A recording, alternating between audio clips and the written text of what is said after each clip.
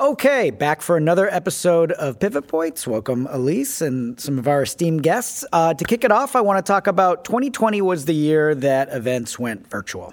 And for those listening at home, I'm using quotation marks when I say went virtual because honestly, they've been virtual. There's always been a strong digital component to the type of events that we do. But when the pandemic hit, it just kind of forced us to rethink how those tools are used, reevaluate how they're used, and get innovative with how they're used. Because at the end of the day, they really just are tools that we have been using. And to talk a little about that, we have two master craftspeople of said tools. We have Pat Leonard and Vinny Higgins. Welcome to the show, guys. Just want to ask kind of off the bat, as someone that's been working in this medium for a long time and then really had your jobs change, ramp up. I'm about to say ramp down, but that never happened. Change, ramp up again in the past 18 months. My understanding is you've seen a lot or heard a lot of ideas about what virtual communications involve, what the platforms use, and all that kind of stuff. Curious as to what are some of the biggest misconceptions there are out there in terms of what digital and virtual communication means in this new hybrid world when it comes to the event space. Yeah, well, so first of all, it's definitely been a crazy ride since, March 2020.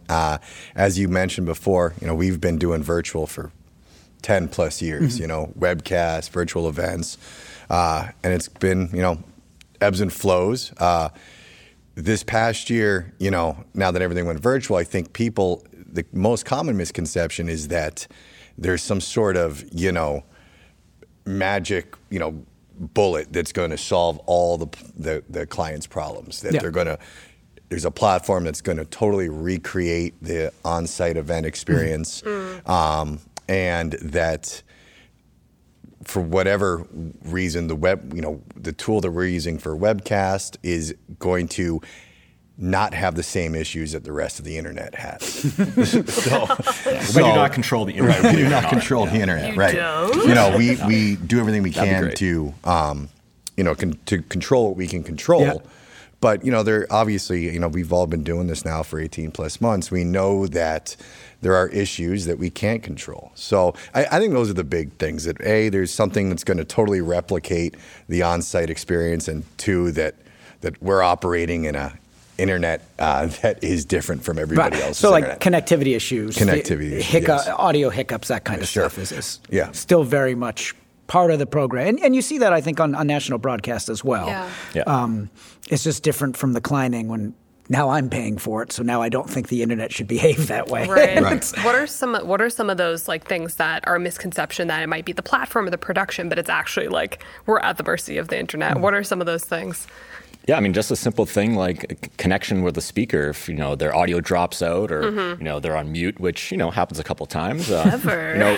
That happens. It's a real world experience. And, sometimes, in the live environment, it actually proves that you are live. So, obviously we don't want to be on mute, but we try to just explain, these things happen in regular TV broadcasts, and they do this every single day for a lot longer than the virtual world's been, virtual event space has been out there. So. I do think there's a bit of a kind of a human element or something that humanizes the broadcast and the speaker when you do run into those little glitches that we're all used to. It makes it feel like, for the audience, it does make you feel more like you're part of, like witnessing a tiny hiccup like that makes you feel like you're part of the experience with the people on site and at home, which I think is again, an unintended connection point, but a connection point nevertheless. There's a little bit of a silver lining, I guess. Yeah, and proves that you're live. Yes, which is a huge thing. That if it goes off without a hitch too well, which is ultimately what you're looking for, because we've had questions on some of the things. Someone's like, "Is this really live?" Which, on one hand, is a great compliment to the work you guys are doing, but on the other hand, you want to always be making sure that it feels live because you want that audience at home to have that live connection with the content that's being broadcast. So that's always trying to make those two feel concurrent, both feel live and then feel like it's live at home as well. Yeah. Yeah, Okay. I would, even, and this really doesn't really fall in our world that much, but even, when you're doing a virtual meeting, right, and, someone's kid walks in the room or their dog's in the room. Mm-hmm. So I agree. Anything like that does make you feel more connected to the person, right? Yeah, especially when it's a hiccup as opposed to an extended belch, mistake. For lack of Right. A dog barking once, cute. kind of thing. A dog that won't shut up. Like You're like annoying and Annoying, interfering yes, with the content. Totally. I'm curious. So, I mean, obviously we've been doing virtual for a long time, but I think now we've just seen the rise of virtual, which is funny because a lot of people are like, it's so new. But what have you guys seen in terms of like virtual and the advancements in technology over the past 18 months? Are there things that like you've seen or been able to do that you really weren't able to do when it was kind of, we were doing events and it was really 50-50 or, virtual was kind of maybe smaller? Yeah, well, the platforms have definitely evolved. I was just having this conversation actually with another coworker, and from the start of this, when everyone was still trying to figure it out, the platforms that everyone went to, at first, those old kind of legacy platforms, they're very kind of bulky, heavy platforms that they're not very flexible, not very customizable. They do what they do well, but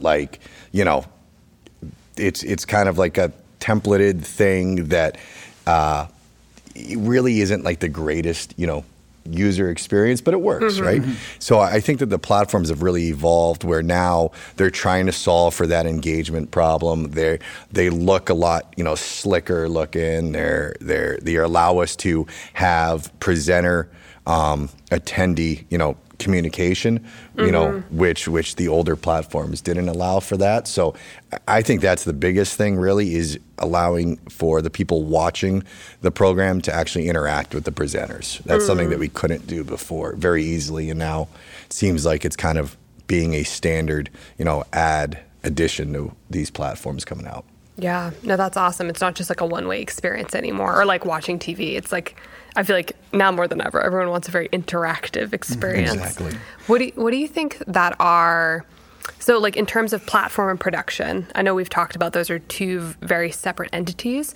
What do you think are some of the common misconceptions between like platform and technology, and then how it affects production? Right, because not to cut, but I've had clients that have been over the moon about a platform that they saw someone using, and that as they're describing it to me, what it is they loved about what they saw, I'm like, that's not a platform. That's production. Like there was great production on that, whereas the platform could have been agnostic for the things they were describing. So I do think there's a big misconception amongst some of the people working or new to this industry of what is production, what is platform. And I wonder if you guys, could share a little bit about where some of the big guardrails are and anywhere you've seen either advance or things that clients should know about that. Yeah, absolutely. I mean, the easiest way I like to explain it is the platform is the wrapper. It's the home base of where all your content lives. You can customize it, brand it, and then the production is really what's in that video player, what's getting broadcasted out to the world. And, we've had clients that, sometimes it's hard to distinguish that because they're like, oh, we saw these beautiful graphics and name banner, lower third graphics, and they're talking about platform, like, oh, well, we can do that virtually with any platform through our production studios. So I think that's the easiest way to distinguish it, is platform is the wrapper and production is everything that's being sent out through that platform. And, go ahead, Vinny. No, you're exactly right. And it's funny, we were at the beginning of this, back March, April 2020, that's when we were struggling internally how to communicate and, educate our own, internal staff. That's exactly the terminology that we came up with, right? The wrapper and then, what's inside the wrapper. It's a great way to describe it. Blaming it on the clients. I'm guilty of it too. When we first started, I was like, oh, that looks awesome. We should use that platform all the time. It's like, oh no, that's our production crew. They could do that on everything except for Zoom practically at this point. And that's, I think, really what makes the great thing about Kramer is that we are, platform technology agnostic. And it really, at the end of the day, our sweet spot is making sure that these broadcasts are, look great and are successful, and and also that we make sure the technology works, of course, but the creating that really nice looking broadcast, I think we do such a good job of that day in and day out.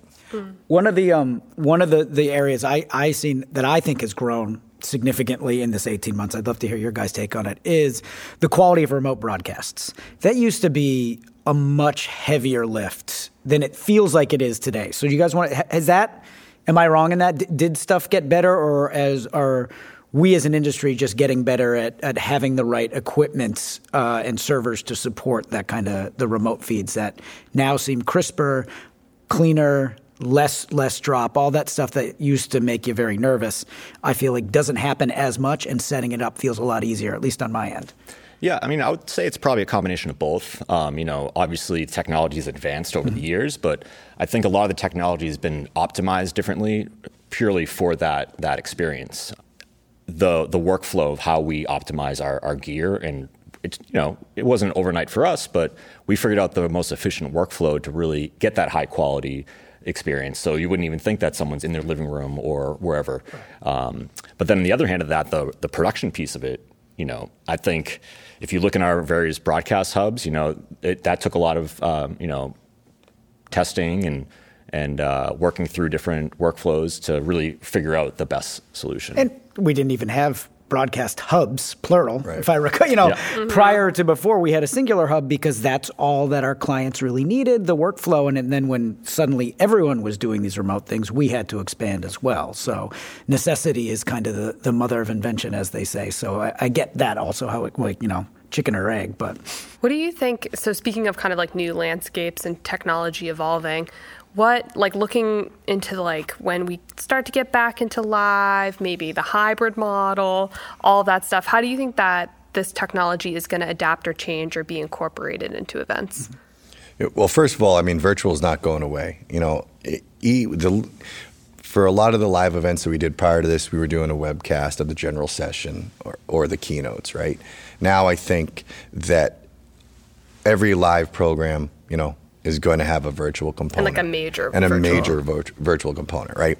And that's not just going to be streaming the general session. It's going to be streaming, the breakouts, the auxiliary events that are going on, the expo centers. So I think the platforms, as they, evolve to support hybrid, it's all about how much content they can support, right? How easy it is to access the content. I think that what remains to be seen really is if the platforms are going to really be able to support the virtual attendee and in-person attendee, networking, right? Which the question that we always get, how do we do networking? The number one request with the least obvious answer. Right. And I think that, that still I don't think has been solved well. Maybe, that I think that's the area where there's the biggest potential, right? If somebody can solve that problem. Or people might just realize, that really isn't a problem worth solving, right? People don't want to interact, with the virtual attendees and the, in-person attendees. Maybe it's just two separate experiences. But I think the key really is how much content and how easy it is to access that content, because we're going to want to put every possible thing from that in-person event online, right? I think. Yeah. It's that idea of what used to be kind of this secondary of we're focusing on this live event, and then maybe we'll have a few people join here and there. And now I feel like that's flipped, because for some of the clients I worked with that were used to doing in person, forced to go virtual, there were the bumps in the roads and some of the hiccups with the virtual programming, but what they fell in love with was the reach. These are events that used to have 1,000 people in person and had now, 5,000 people online. So they're just not going to let go of that. So I think it then becomes this marrying of the content and deciding where to kind of focus your energy in terms of live and then virtual. And then I think as the technology gets better, that'll become easier. And then you'll just see a more seamless connection of the two. Yeah. Except for networking. I do agree. That's going to be this. But, there should be something that's unique to live, that I think that's one of the things you're never going to get away with. So. Right, and there's a lot of things that are unique to virtual that 100%. You can't get with live. So I think, seeing the benefit of both is super essential. A word I can never say, being anonymous, that idea of you can have your camera off and be doing other things, that's a huge benefit to that. In the same way of being able to talk to someone face-to-face about content you just saw and then go to the hotel bar with them and get a drink and talk it over more. That's another very unique to live, that sometimes, there's certain things that just, at least now, can't be replicated. Right. Yeah. And what I see, I think ultimately what's going to happen is the virtual component is going to be used as a way to drive attendance, to the in real life event, right? Yeah. Don't you that's wanna why, be here? Right. Don't you want to be here? Look at what Yeah. you're missing. Look at this cocktail, party. Look at all these networking opportunities. If you solve for networking online and you make it as easy to network online as it is in person, then, there used to be this fear of cannibalizing the in-person event with the virtual event. I think it's clear that that's not the case. Which we right? talked about, like streaming live sports makes you want to go to the It game makes that you want much to go to more. the game even more, Yeah. right? Yeah. So I think by putting as much content as you can online, showing all the fun that you're missing, the networking opportunities you're missing, that'll help drive attendance in the future. It really becomes like a promotional tool for the event experience itself. If you're doing something annually, maybe this is your first year, maybe you're new, it's a user conference, you're new to the product or you're new to the company or whatnot. There's an idea of we want you to have this content available to you easily, cost effectively. Mm-hmm. But if, you really fall in love with it, next year we'll see in Vegas or wherever it is being held. I think that's really a nice secondary value of all this that companies can think of. Yeah. And sponsorship. That was another thing we talked about. There's different sponsoring opportunities within virtual, I think is really, really untapped potential for clients. Yeah. Ultimately, the technology allows the production to live on, the content to live on, and also that you have an actual platform so that you do want to go back to the live event experience year after year. Yeah. Exactly. Cool. Absolutely. Well, that's about all the time we have for you. Guys are in high demand in this building, so I don't want to take up any more of your time. Thank you for joining us. Yeah, thanks so much thanks for joining having us. us. Yeah, Thanks great. for having us. And This was then great. thanks to everyone watching and listening at home. This is another episode of Pivot Points.